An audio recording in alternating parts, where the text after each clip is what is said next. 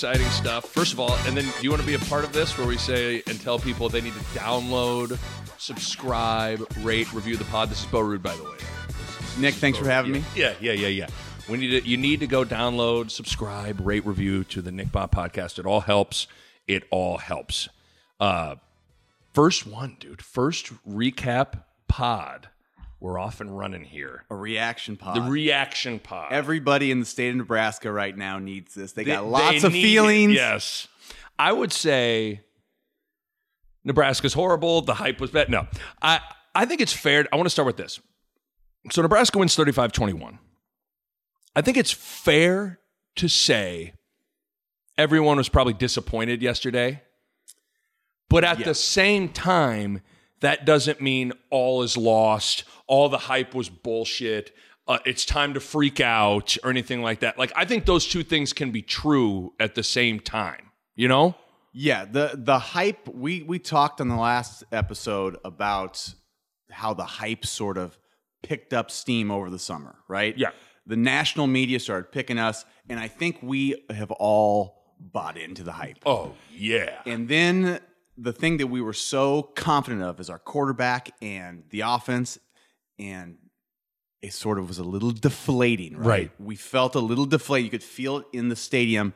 The crowd came out after the game, and they were just, it was a little bit, let down. Yeah. But I don't think that the season is not like, there's not optimism, because we won the game and played bad, and the guy that's probably our best player didn't have a good game for him at all. And so we have a great opportunity, I think, to build off of this before Colorado. So yeah. Well, I mean, before we get into the nuts and bolts of the game, I think it's always weird when what you think's going to happen doesn't happen, from the standpoint of everywhere people thought Nebraska was going to be really good, they kind of weren't. And everywhere that they thought Nebraska was maybe going to struggle, they excelled. And so sometimes you set an expectation of something in your mind, individually, collectively, and if it doesn't follow that script, you get like, whoa, you know? I mean, if you'd have told me before the game one side of the ball is going to carry the game and win the game and all that stuff, I mean, you'd have bet $1 billion it'd have been the offense, but it was the other way around. So that, I think that's the other thing with it too, is like what you conjured up in your mind with this team and for the game didn't play out. Yeah, and I don't know. Tell me your thoughts on this. Did you feel like they were letting it all hang out, or did it feel like it was, we're only showing? Like, was there some holdback on play calling? Well, let's start. Offense? That's the perfect.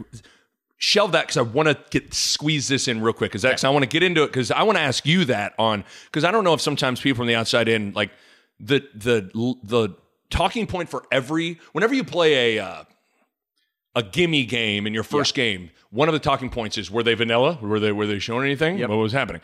But I want to go back to either the first or second drive of the game for South Alabama.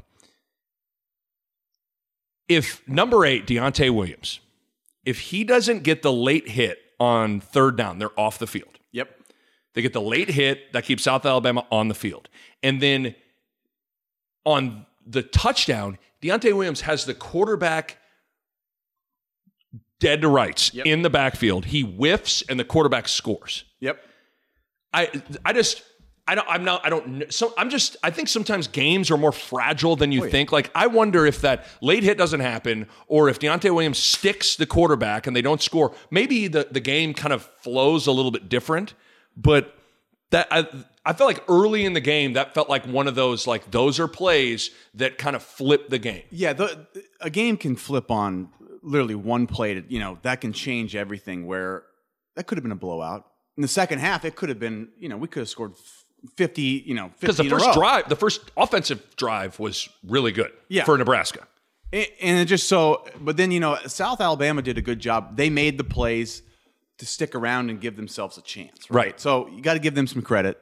But yeah, I think we never really caught that, that first game momentum, where when you're playing a team you should beat, if the momentum goes your way right away, sometimes the game's over after 2 or 3 series, right? You score 3 times, the game's over. That didn't really happen for us. We scored once, but they hung around. They got that touchdown in the first half, and it's sort of like it was like we couldn't get away. I always felt like, and I don't know how you felt on the football field. I mean, we played football growing up, so I know this was how we approached it at Southeast and whatnot. I always think when you're playing the teams you're supposed to beat, you take hope away right away. Like I'm really big on like you go out there and kick, like you punch them in the mouth right away, and it's over. And it's over. Like if Nebraska would have gone out, they scored on the first drive, and then you just put the hammer down right away. Now all of a sudden, any semblance of hope that they had is gone. That was Nebraska's signature in the 90s. And we, as Nebraska fans, yes. we'd go there as kids, and it was a like standard life where it's like you go for a quarter, the game's over, and then you're thinking about what am I going to eat at halftime in the parking lot? Because you go out the parking lot and you go to the best tailgate. Right. Who's got the best snacks? Because that was part of the experience. Was like you almost never were playing a full game, and that's the thing that.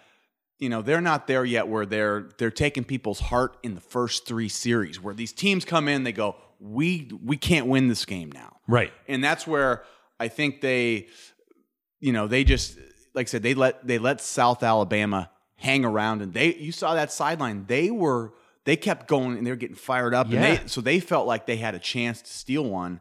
And that's the part that, Right. Okay. We'll get to the good and all that stuff, but let's start with the offensive side of the ball because obviously that was the big head scratcher. I mean, even Frost said after the game that was the most anemic offensive performance he'd been a part of in a long, long time. Anemic was a good word. He used the word anemic. I was like, aha. I like that, Frost. I like He went to the dictionary. He's like, what's the word for bad? In the second half, by the way, he took off the long sleeve and went with dude is just jacked. I mean, Nick, are you looking at his biceps? I like Scott Frost's body is what I'm trying to say. You've made 2. All right, any questions for Coach? Hi, Nick again. Hi, Scott. Nick Bob from the Nick Bob Podcast. Your bod is nice. What do you do for workouts, Scott? Curls? Are you a hammer curl guy? Do you superset with some triceps? What do you do? Does the fact that our coach he's more buff than our coaches, that makes you happy, doesn't it? It does. It really does. It makes you feel like it kind of does. But in the second half, when he came out, I was like, nice, Scott. I like it. I figured, I was like, dude is going to get hot. He was muy caliente.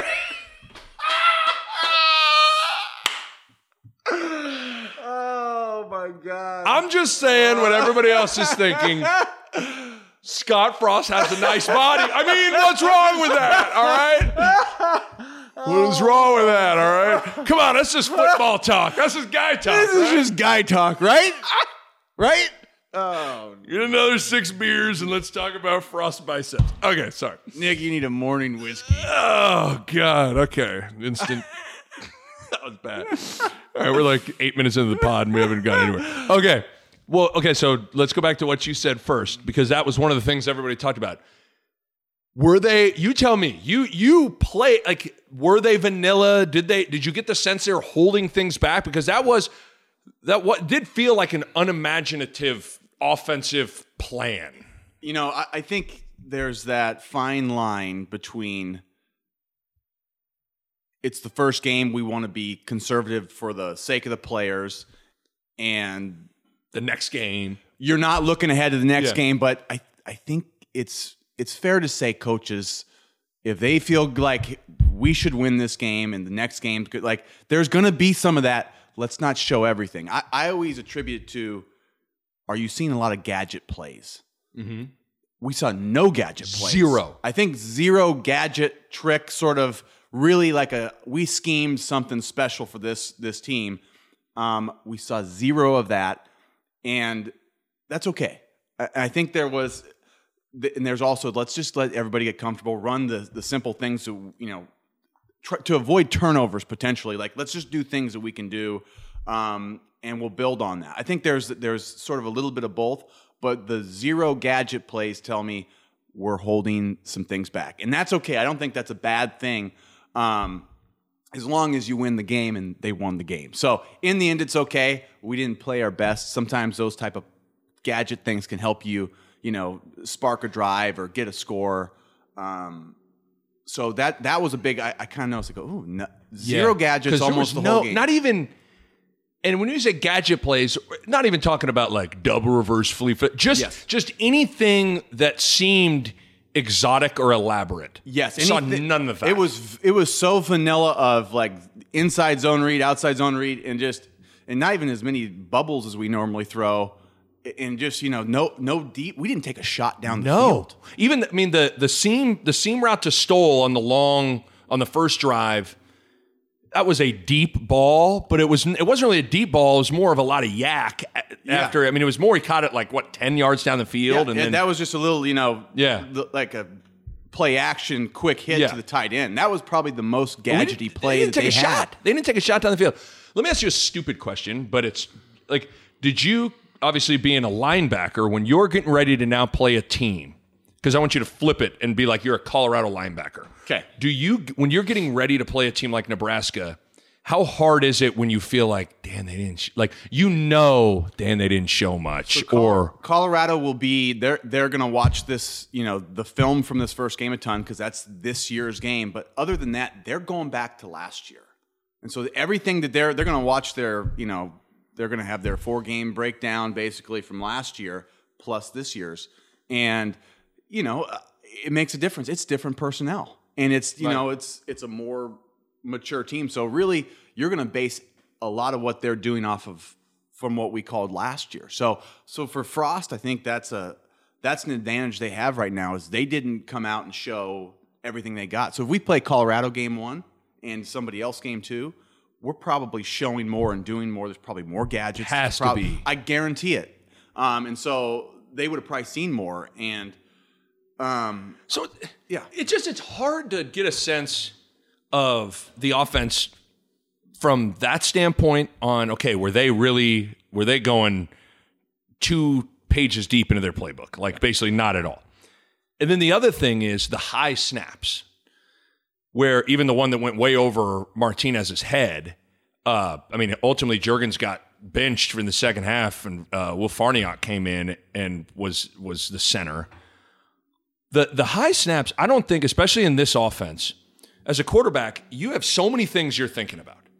And if you are having to think about catching the snap, that's enough to throw you off. And football's a timing sport. That's what I was going to say. So as a quarterback, as a former quarterback, the timing of it, right? Like you speak to that. Speak to the timing of you're trying to get things at a certain pace. And that can be run plays. It can be pass plays. And even just that half a second of Martinez having to jump up and catch it, I know that sounds crazy. That can kill a play. Well, the holes open up for how long, right? In a split second, and even passing holes. Yep. So you're trying to hit someone when they clear a backer. That half a second is enough for you to miss a guy or to throw your thought process and your rhythm. Yes. I mean, you're scrambling. That's a good point. You're scrambling then mentally just to get back to like, okay, where am I going? About? Because I know look at me. This is like Uncle Rico's like, when we played North Platte, I knew that DN was coming. But there are things as a quarterback, you have one guy that you're really reading. It could be an outside backer, a safety, and you want to have a quick eye on him. Yep. And when your eye has to go up to the ball and down, that's enough for you to lose where the guy you're reading for maybe your first read or whatever is off, and then you're just playing from behind. It probably speeds you up. It speeds your footwork up, and that sort of whatever it is that as a quarterback, I'm assuming if you're more relaxed and you're set and throw versus you jump, scramble, sort of like get back to, then you're trying to kind of gather yourself. Then, like I say, everything speeds up, and it's just so much harder to make a throw, or like I said, the timing of a run play. And so, because I think the high snaps thing, that's something that has to get fixed. I mean, that's a big problem. Yeah, and because I want to get into Martinez for a second because that was. I'm telling you, and I mean this in all sincerity, watching Adrian Martinez play yesterday, I was half expecting and kind of hoping after the game for Scott Frost to go to the podium and say, Martinez has had the flu for the past 2 days, or Martinez has a stomach. But like, he didn't look right. He didn't look like he had the same. He looked stuck in the mud mentally and physically. And I don't know if it was the high snaps just got him out of sorts.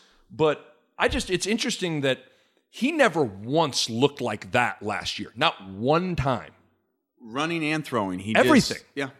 And I don't want to, like Frost said after the game, he said look at my biceps. And I said, I will, sir. No, he said Nick says, what'd you say, sir? I was distracted. Excuse me. Are you worried about your biceps? I mean, Martinez, he said the one guy I'm not worried about is Martinez. And let's make that clear on this podcast. I'm not worried about Adrian Martinez. No. But with that said, it was kind of like, what was that? But at the same time, like, nobody's perfect. Like, he hasn't really had a bad game yet. No, and did you see his post game, his interview after the game? I saw some quotes. I didn't see it.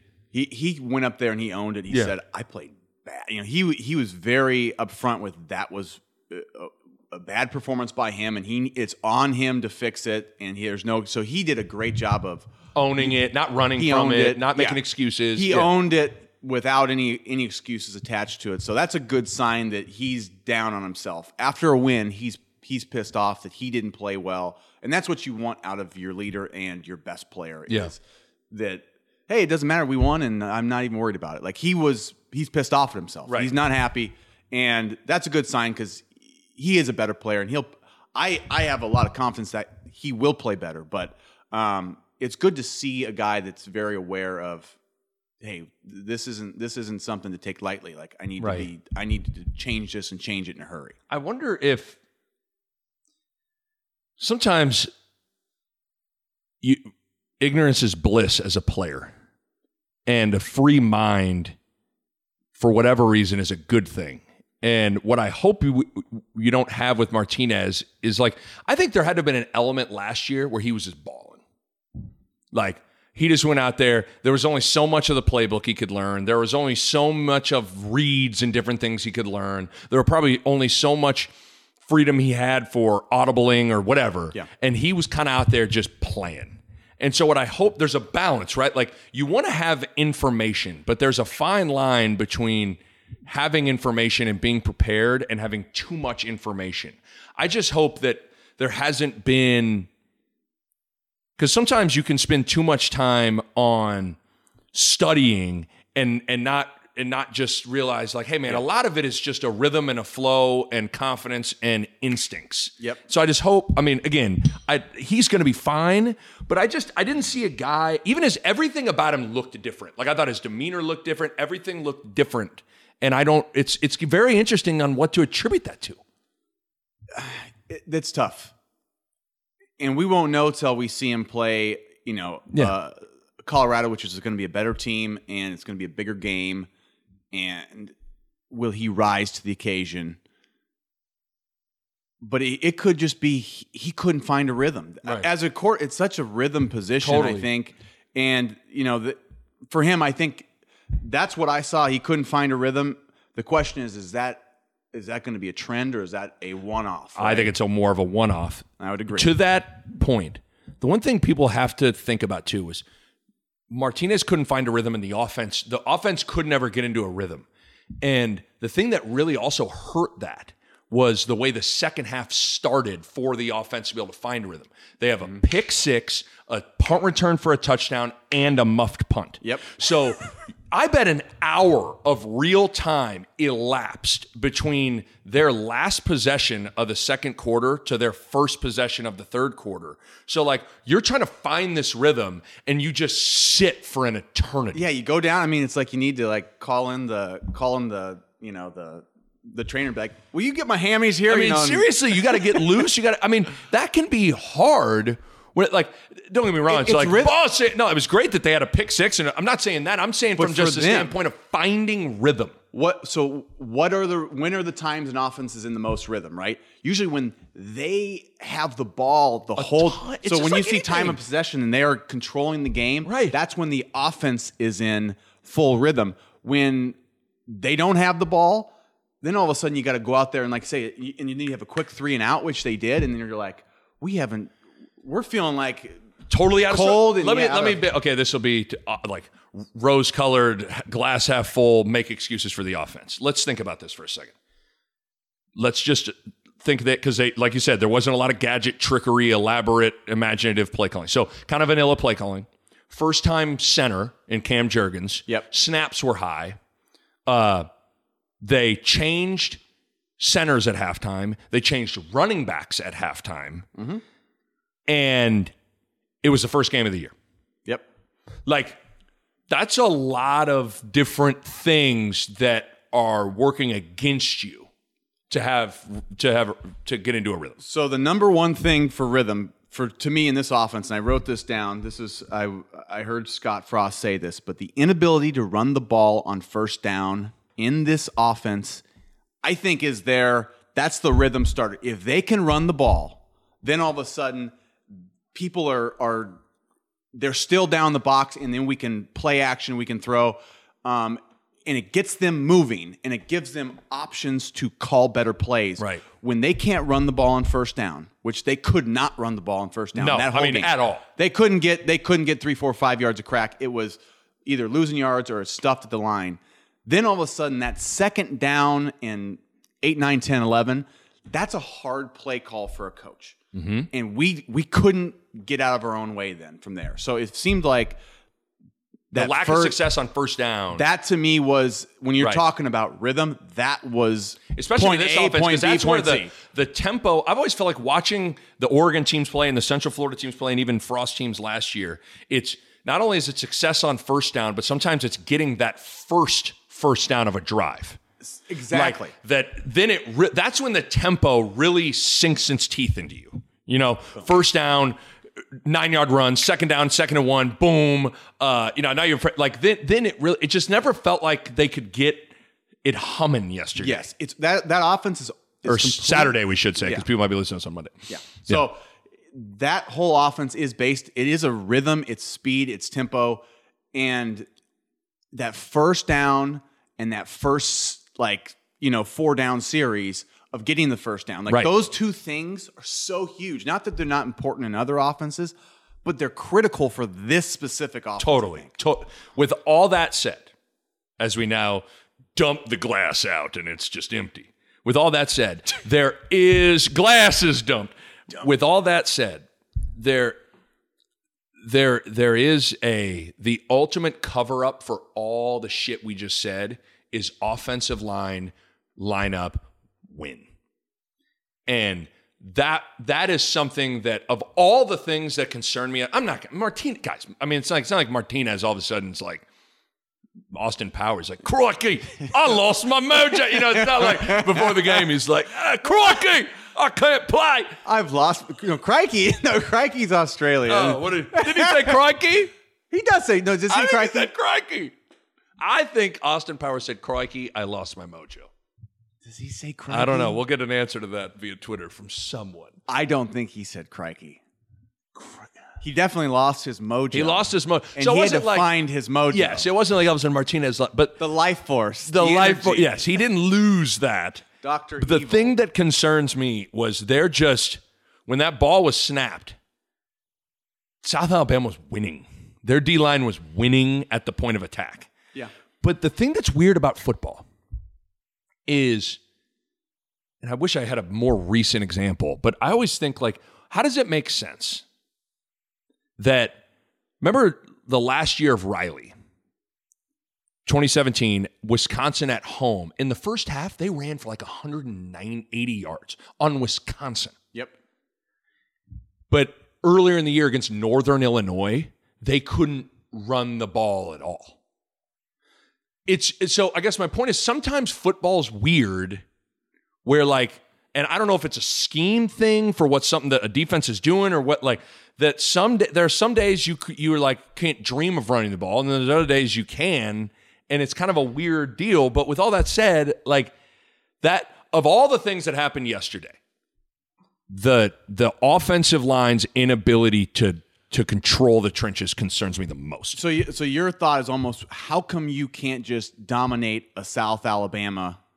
If we're talking about, we should be able to run the ball no matter what, right? If we're truthfully talking about a team that could win 8, 9, 10 games and could be in Indianapolis winning the West playing for a Big Ten title, you probably should be, I don't want to say dominating. Yeah. South Alabama ran the ball, but like you should be able to win that battle more often than not. I'm trying to remember the end game stats for how many yards we had, but Nebraska ran for 98 yards, 2.2 yards per carry. Yeah. That's really bad against a team that last year, a screenshot of this. Last year they ranked 101st against the run in the country. Guys, that's a bad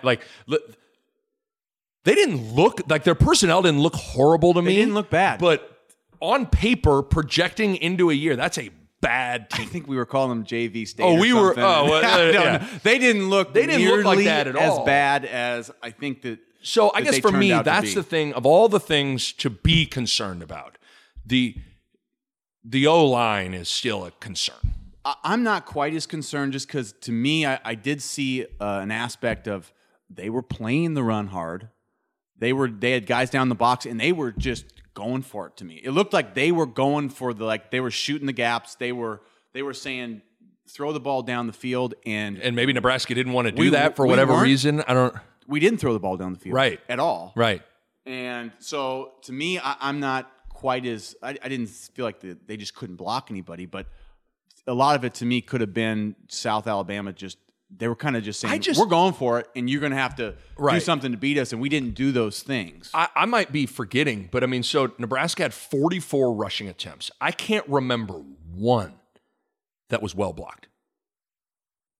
I'm really trying to think. Right. And I'm just trying to be, again, I still am not ready. Like I said at the start of this podcast, like I am not ready to. This team could still absolutely make some noise, win the West. Absolutely. Everybody needs to relax. You watch Northern Iowa and Iowa State yesterday, triple overtime. You watch Georgia State beat Tennessee at Tennessee. Like, winning's, unless you're like Clemson, Bama, like winning's hard anymore. It really is. But on 44 rushing attempts, I never felt like there was a play where there was a lot of room. No, there was not much room. Right. The positives from this is we won the game, and totally. And if we can win next week, this game is one of those that you won't remember in 1 year. You will not remember this game. It's going to be it's almost, not to make it insignificant, but it's closer to like a preseason game. Totally. Because it is like, it's almost the bottom line is they're 1-0. They're 1-0. It's on the schedule. And I'm not sure, for as much as people watched this game and thought, oh no, oh my God, I'm not sure that was a game that Nebraska would have won last year or would have won like for the last 3-4 years. I'm not sure if Nebraska wins that game. Because I'm really not sure. Would we have gotten those takeaways last year in the I don't think so. So we don't get those three touchdowns, and they're in the game in the second half. And I'll tell you what, a part of the deal we've lost those games. A part of, I do believe in the skill, and you got to acquire, like finding a way to win is a real thing. And sometimes it's not always going to be exactly how you expect it to be. Yeah. And there were numerous times last year where the offense carried the flag for the day, and the defense and special teams really struggled, and it just was flipped. That's why football's the ultimate team game. Not only do all 11 guys, all it takes is one guy fucking up and it ruins it, but also sometimes all it takes is one phase, special teams like to not show up, and it's, that's why you gotta have all three phases and all that show up. And so with all that said, they won the game. They won the game and did what they needed to do. Right? They're in the W column, and we're on to the game that really matters. That is going to shape this season. Right. So before we get to the defense, real quick, Wandale. Wandale Robinson, you can see it. Like you can see he's got something. It's not false advertising. No. He's that good. Yes. He's a freshman who took about 20 touches and looked awesome. It's telling, especially like I don't think people understand how hard it is to play as a freshman in high-level Division I football. And not only is he playing, he got the first carry of the game. He was on kickoff return. Like you said, I don't know what his touches count ended up being, but it was a ton. It was clearly so.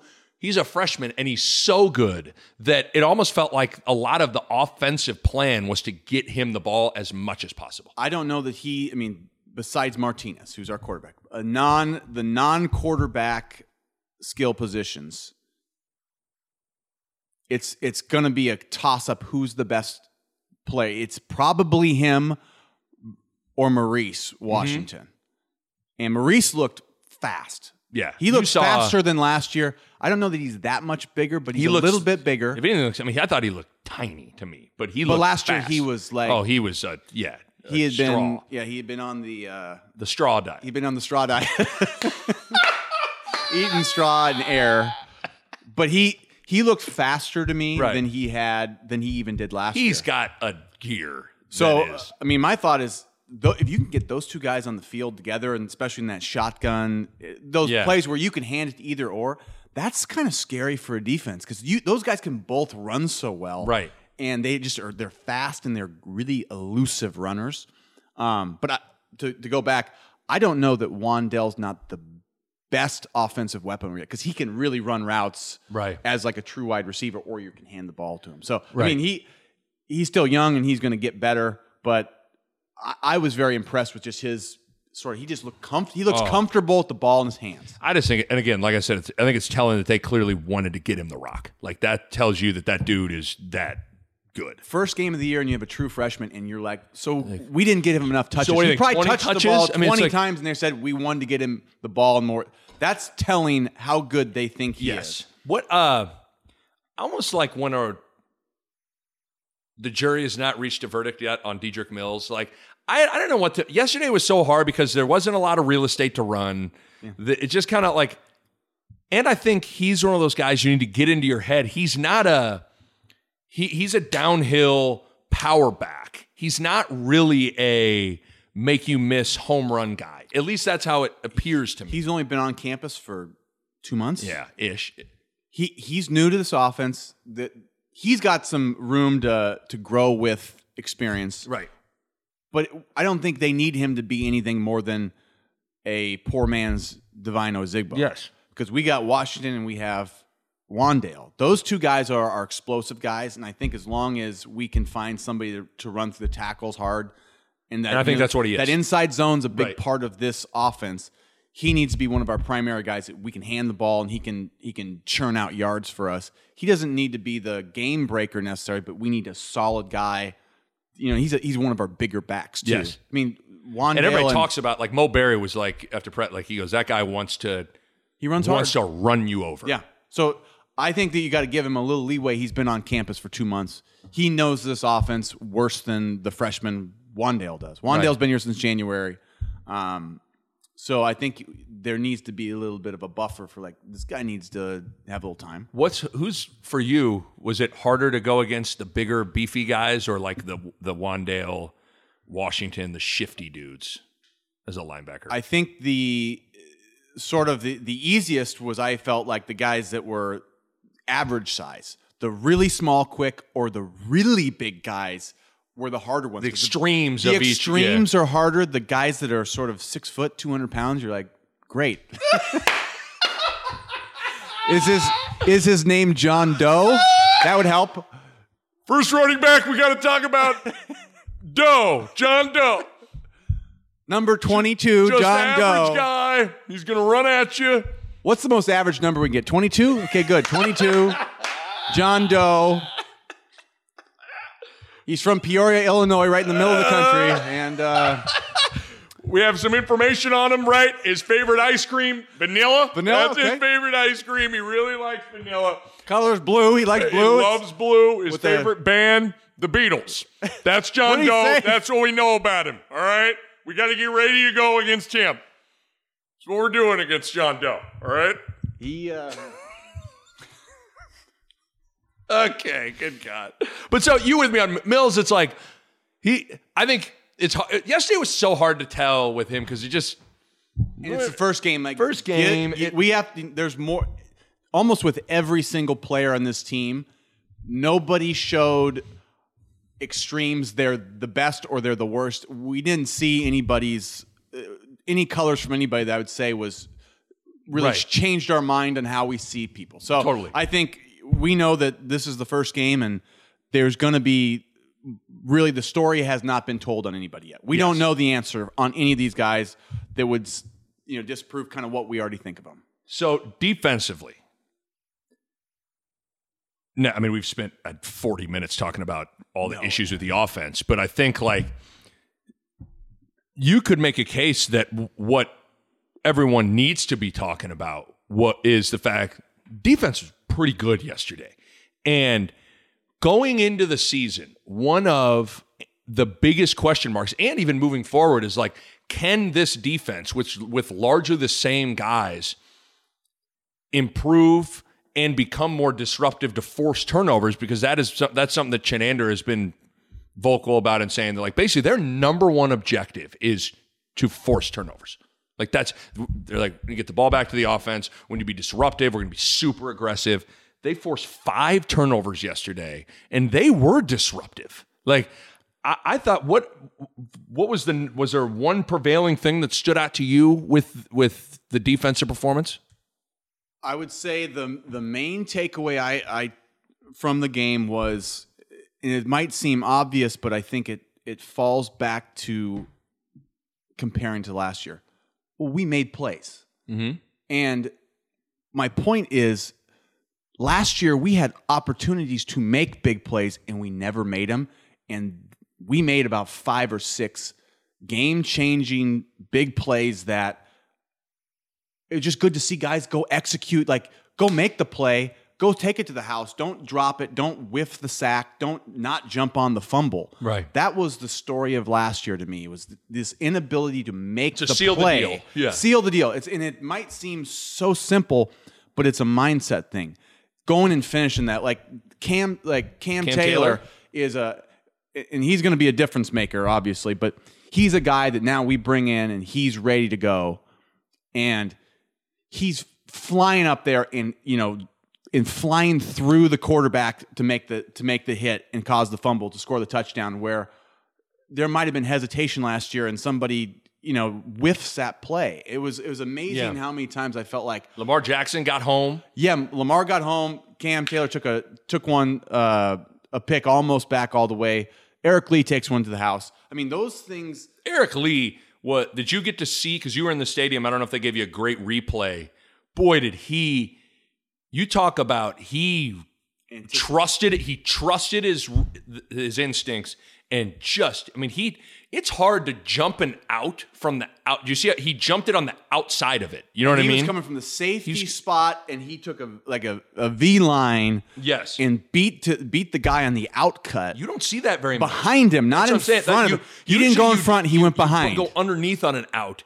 He read it and trusted his eyes so much and his instinct so much to just right down there, pick, take it to the house. Unbelievable play. And he's a good example of a guy that he's been here for 5 years and he has never made a play. Right. He has yet to make a play, and then all of a sudden he has 2 picks in this game, and you go, if that's not turning a corner to me, like, then what is? Right. Like, if it's, for a guy like him specifically who he hadn't made a play, and he'd still tell you, like, I've been waiting my whole career for this. Mm-hmm. And he finally, so this is good to see these guys, because once you make plays and you can, it's going to build in confidence. So I like to bring it all back. Seeing these guys actually make the play is a big step for this defense. So now can you do it on a little bit bigger stage? Right. Because that was kind of your calling card, I'd say, at Nebraska, was you were a guy that made big plays defensively. Was that a mindset? Like, because I've seen every football game I've ever played and played with you, so like you were always had a knack for that. But that's it's a mindset. So some guys, they don't understand, I think, how to get out of their own way. So there's some guys take the coaching like, well, coach says I got to be here and do it. And they're thinking about all these things that they need to be doing. Like, I got to contain, I got to do this. And they almost will make mistakes by trying to do what their coach says too much, where sometimes you got to know, go get the ball. Mm-hmm. Go after it, go rip it out, go take it, go for the pick. Or like, if you think, I got to be outside here, instead of being like, I'm just going to go, I can go get that guy right now. And your coach is never going to get mad at you if you go make a play. And so when you see guys that just instinctually just say, well, I'm going to go get it, that's a mindset. They got to be comfortable enough to know their scheme and at the same time go make the play. Right. And not everybody can do that. Some people they almost get in their own way when it comes to get the ball. Right. If you can get the ball, like, you're going to win the game. Because I also think we go back to the transition that a lot of these guys had to undertake. Diaco's defense was very on your heels, keep everything almost like don't come downhill and make a play. No. And so it's you get drilled. They got drilled every day on playing a certain way with a certain mindset. And sometimes it takes oftentimes practice is simply about establishing habits. Yeah. And habits can be tangible, your footwork, your this, your that, whatever, but it also can be intangible in what you're thinking. And the thing that is pretty cool is to try to think about what the defense looked like on Saturday and then contrast it to what it looked like last year of Diaco and then even parts of last year. It's like you can really see the evolution and the growth there. Yep. I'd say a guy like Jojo Domon, right? Yeah. He's an example of somebody that guy makes plays. Like he's making plays. So the difference between him and sort of the guys playing his position, I think they're all trying to do their jobs. For whatever reason, JoJo has shown he's got a knack for, I'm going to go make the play though. Right.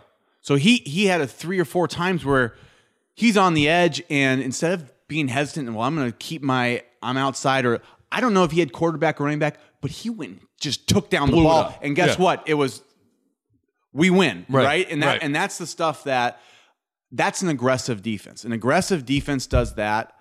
A defense that might play on their heels more might just be hanging a little bit more on the line, slow playing. And I think if you're going to be an attacking defense, go attack, go blow it up. And seeing him make a few of those plays, in the same way, we were blitzing. We had corner blitzes, safety blitzes that got home. Yeah, Lamar's and Cam. Yeah, those are DB blitzes that hit home. So I think we are showing some of these guys are attacking, and that is, to me, that's the sign of an attacking defense. Right. Because I saw this, because this would have been you. I saw the ESPN Stats and Info tweet this out. Nebraska has recorded their 3rd non-offensive touchdown of the game yesterday, or on Saturday. It is the first time Nebraska has punched in 3 non-offensive touchdowns since 2005. Wake Forest. Yep. Because because was that the year that Schick did the whole West Coast defense? That's where I met Matt Schick. He came and his brilliant idea was because we had the Callahan West Coast offense, so we did a skit almost on the news channel. He was Channel 7 News. KTV, he had this idea. It was it's called the West Coast defense, where all we did was score touchdowns. And so the playbook, we'd open a playbook and it'd say, score a touchdown. I think we scored 4 or 5 touchdowns in the first 2 or 3 games. Yes. So we did this with Schick, and we met Schick, and he's a hilarious guy. He had a way of getting people in to buy into stupid stuff like that. Because he likes. If you like stupid things, Matt Schick's your guy. Because he's going to sell you. Here's what I'm thinking. I know you want to be serious, but guess what? Here's my idea. The reason I brought that up is I would think, just like anything, did you guys then that year, you start to then have some confidence as collectively as a group, we're ball hawks, we're gonna, and then the other thing too is you better believe Steven Montez for Colorado, that quarterback. I mean, you're gonna now go against a team that just forced 5 turnovers, had 2 non-offensive, 2 touchdowns. They're gonna be a little bit more oh shit, we got to be ready to rock here. Yeah, take them a little more seriously. That's fair. But that's probably your summation of it is probably true. The most pleased, the thing that you're probably pleased with the most was that dudes just sealed the deal, and made plays. Make the play. So that's something I'm going to be looking at all season is like when there's opportunities, are you actually going to make the play? Because that's been an Achilles heel, this inability to make the play. Make the big tackle, get the quarterback down when he's scrambling, and don't let that last drive just stay alive. Right. And then, don't even take the chance of losing the game after that. So we've had too much of that where, I think as football fans, we all sit there, and when you miss that play and you just go, oh, it takes your heart out. Like you feel that knot in your stomach when you're watching the game. You're going, oh my God, it's over if we can just get him down, Right. And so that's the stuff that I'm hoping we turn the corner on. We're the team that's like, we take your heart. When you give us when you make a mistake or you give us a chance, we're going to take it and we're going to end this thing. Did you feel like the backers played pretty good for the most part? For the most part, yeah. Yeah, I think D-line, backers, it was pretty solid game. The secondary were the guys that made the splash because I'm looking at the stats. It looked like Mo Berry led the boys in tackles. Mo's always around the ball, and Mo plays hard. You know what I mean? Like, yeah. I mean, he's not the most gifted guy in the world, but like he had 12 tackles. And then the thing that's good is it was all, and I don't know, maybe this isn't good. There's a lot of guys. Mo had 12 tackles. The next highest was Cam with 5. And then it's a bunch of guys with 1, 2, 3, 4, 5, 6, 7, 8. 8 different dudes had 4 tackles. Yeah. So what's good about that probably is like you have a variety of guys making plays. Yeah. You know what I mean? Like sometimes I don't know if do you look at tackle dispersion, like how that's being not really. I mean, like is there anything to take away with that? Your middle backers to make a lot of tackles. Your safeties are going to make a lot of tackles. Because they had a lot of guys come in. Eric Lee came in, played well, as we said. Even Sullivan, number 30, dude came in and made a couple of good plays he came in and played well. Where's Sullivan from? I had to look at he's from Illinois, I think, is what it, I mean, yeah, like there's guys who are like, where's... Oh, I didn't know. I thought he was a Nebraska kid, but he's a guy that came out of nowhere. I didn't know he existed, and all of a sudden he's playing real minutes. Right. It's great. I mean, it's great. I just think you think about yesterday or Saturday, and last year special teams really not very good at all. There were moments last year where the defense struggled a bit last year and really had problems making plays. Mm-hmm. Those are two of the bigger prevailing question marks that like you would give Nebraska. Now I know Spielman muffed the one punt, but he returned a punt for a touchdown, and for the most part, special teams played really well. Call it even, Steven. And even like Barrett Pickering didn't play. Their starting kicker got held out. Like I thought special teams did pretty well as well. So the two areas that you felt like, boy, Nebraska got a ways to go, like pretty good on Saturday. Yeah, I don't know that we learned. I think we can be happy about the defense. I don't know that we've learned who we are yet, though. So that's a good sign. But I think this Colorado game is going to be the game where we have a better understanding of like what are we really, right? Because I don't think South Alabama and that performance is really indicative of like what we are. That's sort of like it was good to see. It's good to see the growth, but we don't know yet. Offensively or defensively, right. I don't think we know yet. So what? Going on the road, tough environment. What was the toughest environment you ever played in? Toughest environment. I feel like that has to affect the offense more too on the road in football. Because like defense, or what do you think? Offense is harder here. Yeah. So I'm thinking back to Texas A&M. USC Texas. Was USC rocking? Their fans aren't very good. No. So here's what I'll say about Colorado.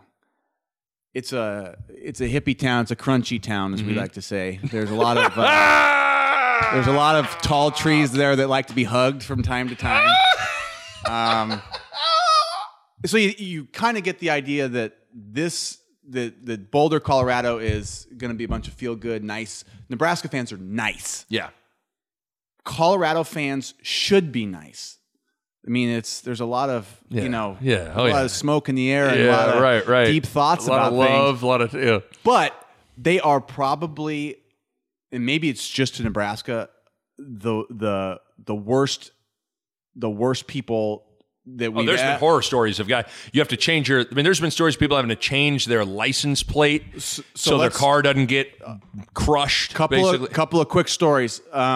2001, the year that we got beat, was it 76 to whatever? No, 62 to 48. That was the Crouches. The year we ended up going to the Orange Bowl and losing to Miami, and they ended up winning the Big 12 title that year, and we got pummeled.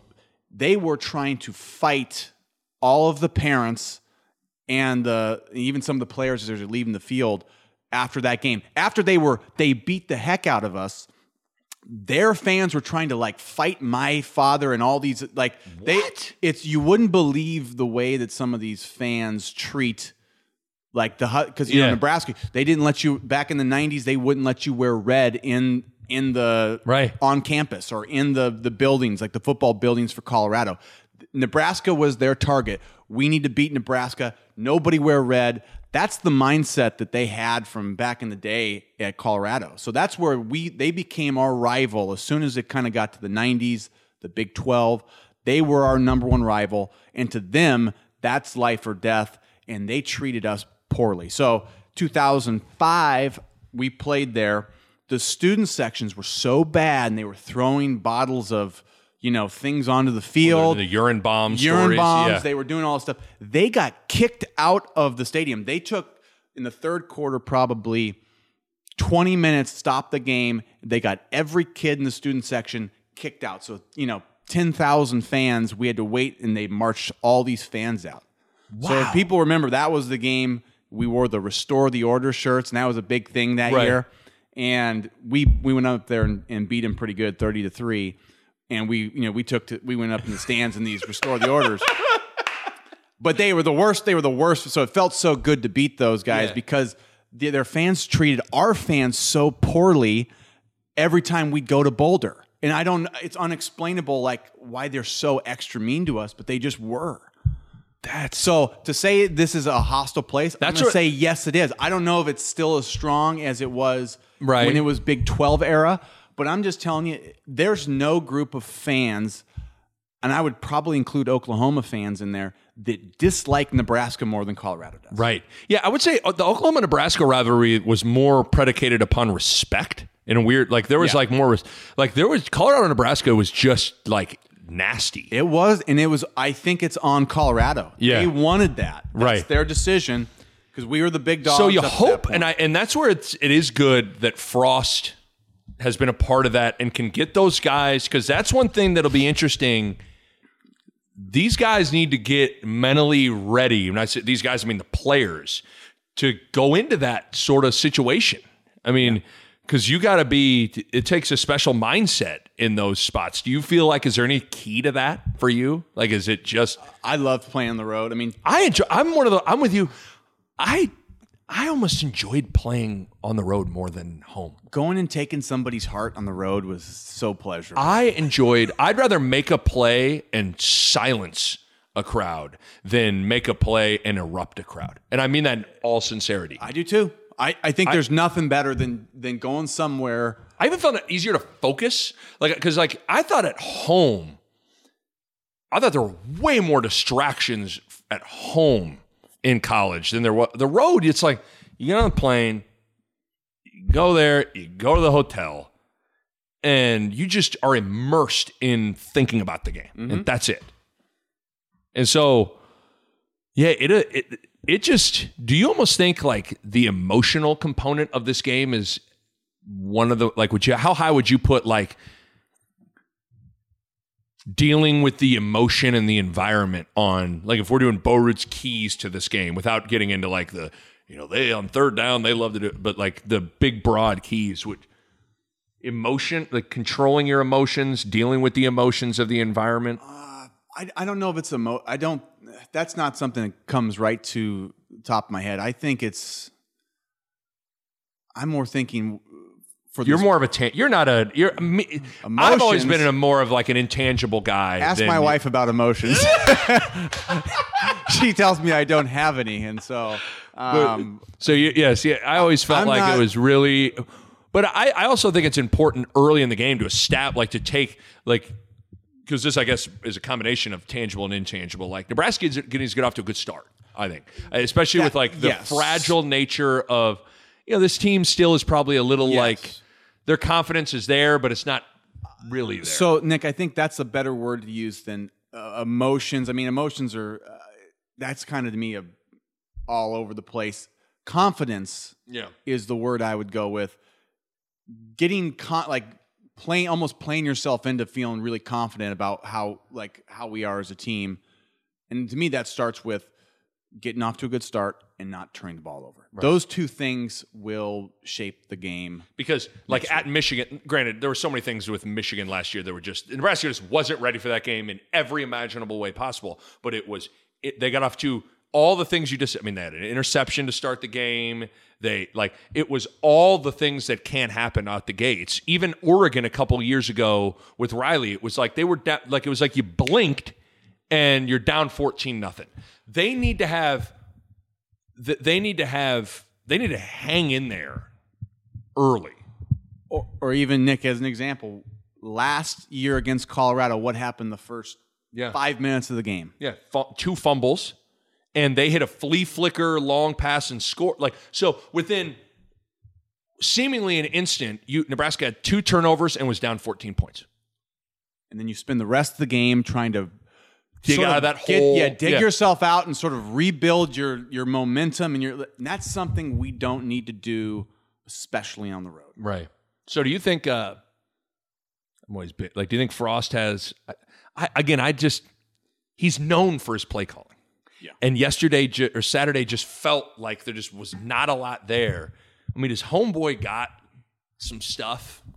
If I'm a betting man, I think he's got some looks, some things for Wandale. I think he held a couple of aces and pocket aces and said, "I fold." And in South Alabama, he ditched in a couple pocket aces. I think we got plays. Right.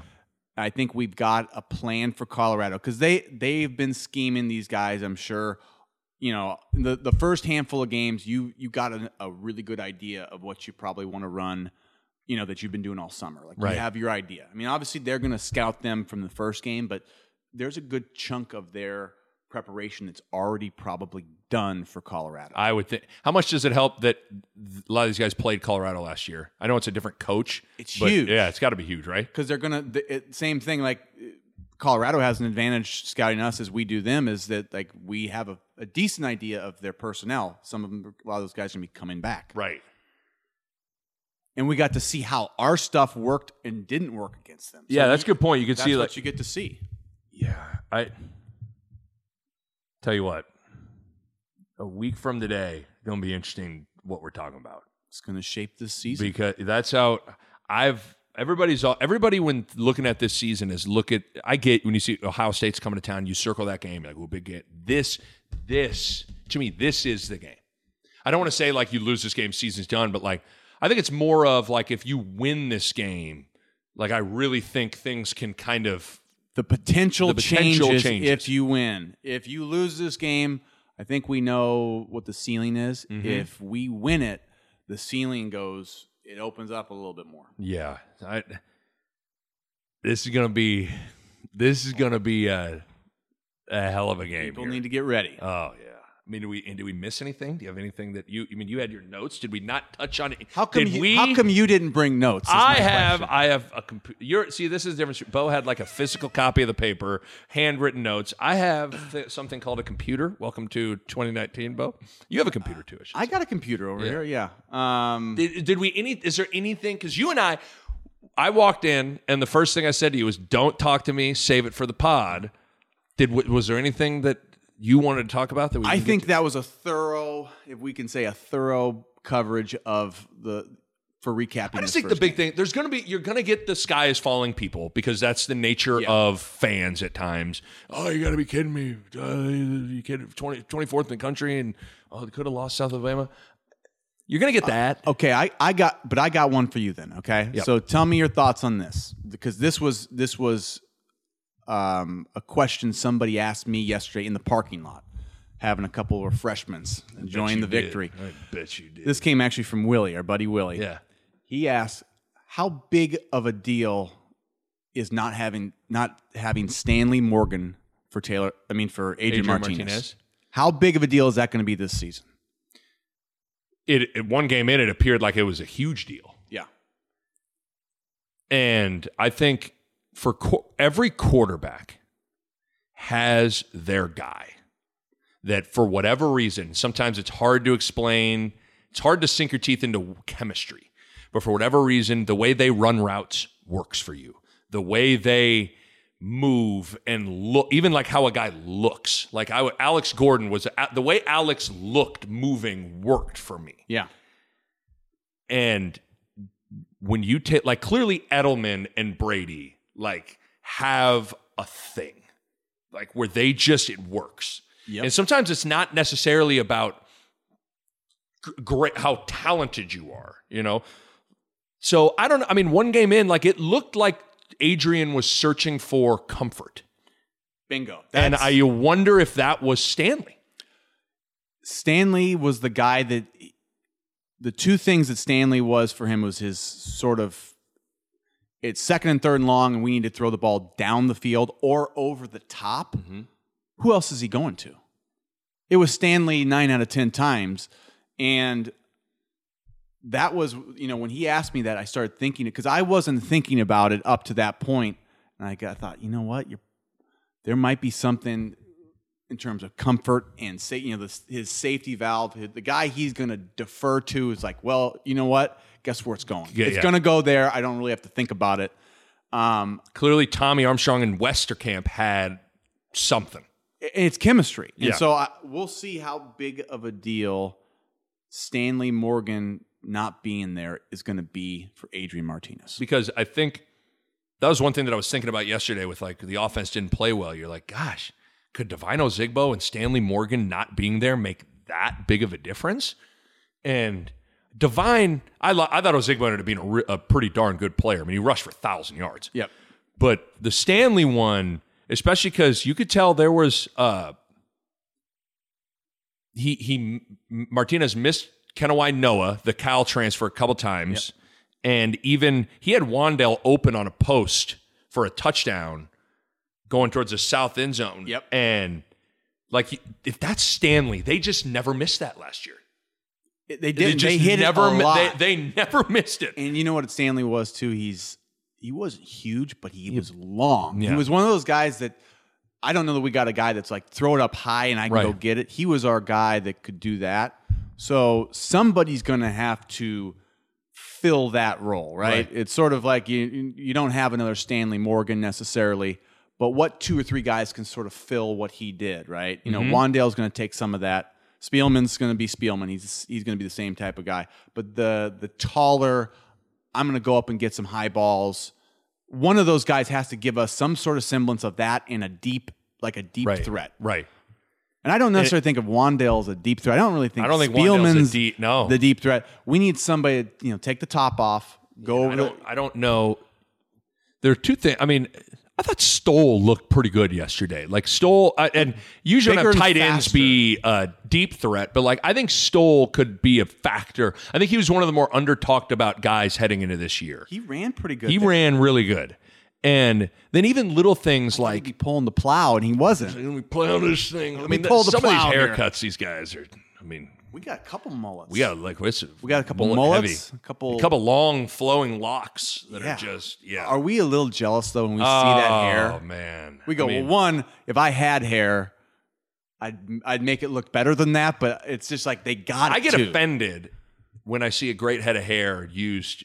Like just gone to waste, or like a bad bowl cut, and you go, like, really? Like you got it. Have you seen kids' haircuts these days? Those like we had horrible haircuts. You would you wrote like Phoenix Suns in your hair. Well, that was '90s. So in the '90s, that's what we did.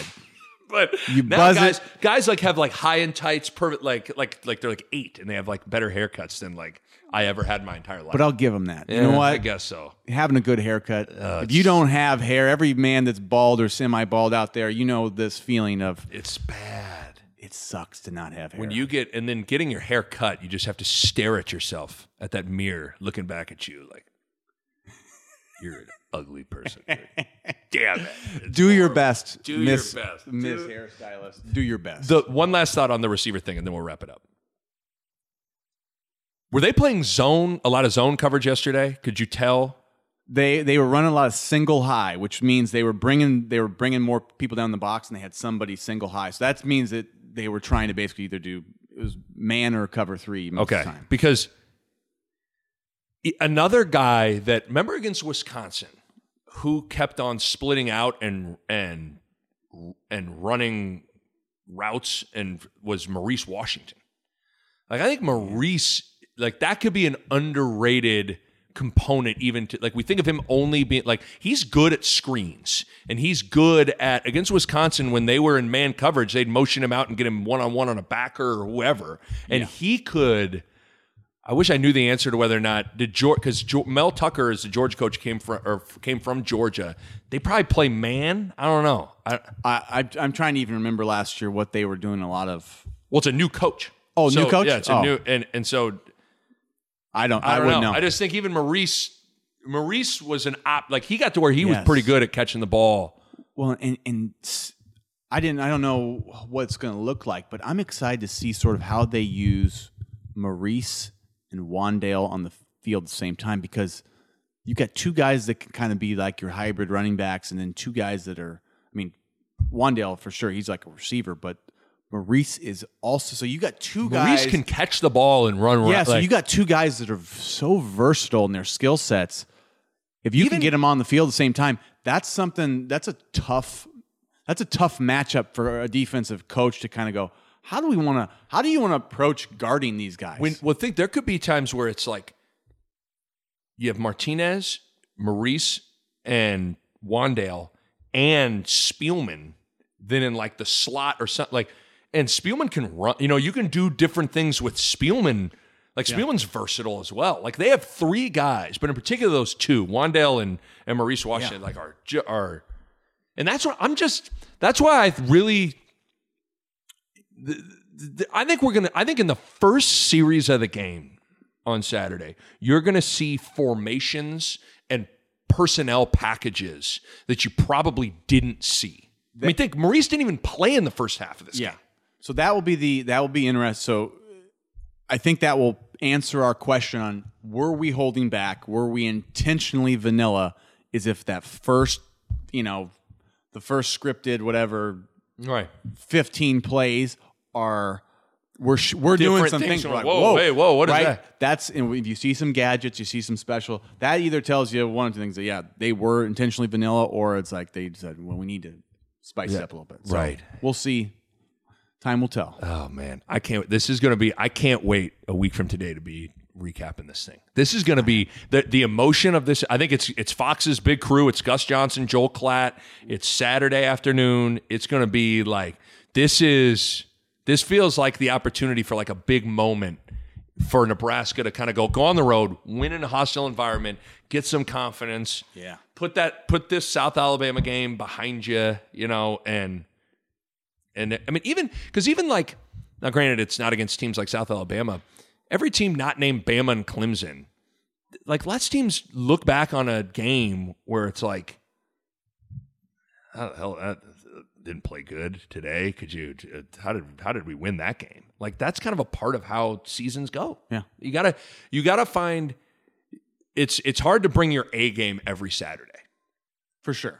And so the mark of teams that ultimately go places is like, what happens when you don't have your A game? And can you win? And Nebraska didn't have their A game offensively, and they won. So they might have had their D- game that was about as.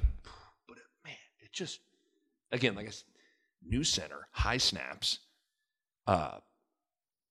vanilla play calling. You had a new JUCO running back. Who then you change running backs and centers at halftime. You had there was a lot of things that were that ingredients for things to maybe be a little choppy, and they were choppy.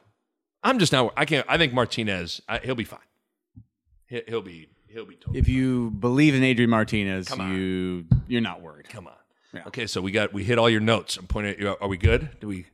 You had the one question from our friend Willie over beers in the parking lot. How could you forget the one question from the tailgate parking lot with beers with one of our friends? How could you forget that? You can't. You can't forget that. When it's that good. Yeah. So, no, I think it's good. This has been tons of fun. So, let's get ready for next week. What's I got to learn the plugs. How do you do the plugs? So download, subscribe, rate, and review. Download, subscribe, rate, and review. Download, subscribe, rate, and review the Nick Bob podcast. We're climbing the charts. We're climbing it. Yeah, we're number 30 nationally within the first week. Which Nick, I'm gotta tell you, I'm really impressed. I didn't know when we launched this thing. We didn't know what. Like, what do you think? What you talked to me before the week? And I was like, I honestly don't know. Well, I don't know. It's been the response that I've gotten it's been pretty remarkable. I mean, there's a lot of the people are people we know, but the people that we haven't know, like that we don't know, they're talking about your podcast. It's pretty awesome to see how excited people are and how many people are tuning. It's been the launch week was so cool. I didn't know what to expect, and it's exceeded my expectations. Yeah, and so this is cool. And again, we're just getting started. Yeah. So tell your friends. Tell your friends to tell a friend to tell a friend to download, subscribe, rate, and review. Download, subscribe, rate, review. Okay, I got that. You have to do. Download, subscribe, rate, and review. Love it. That's what you got to do. Okay, so till next week, Bo. Give me a shake. A hearty handshake. There we go. All right, there you go.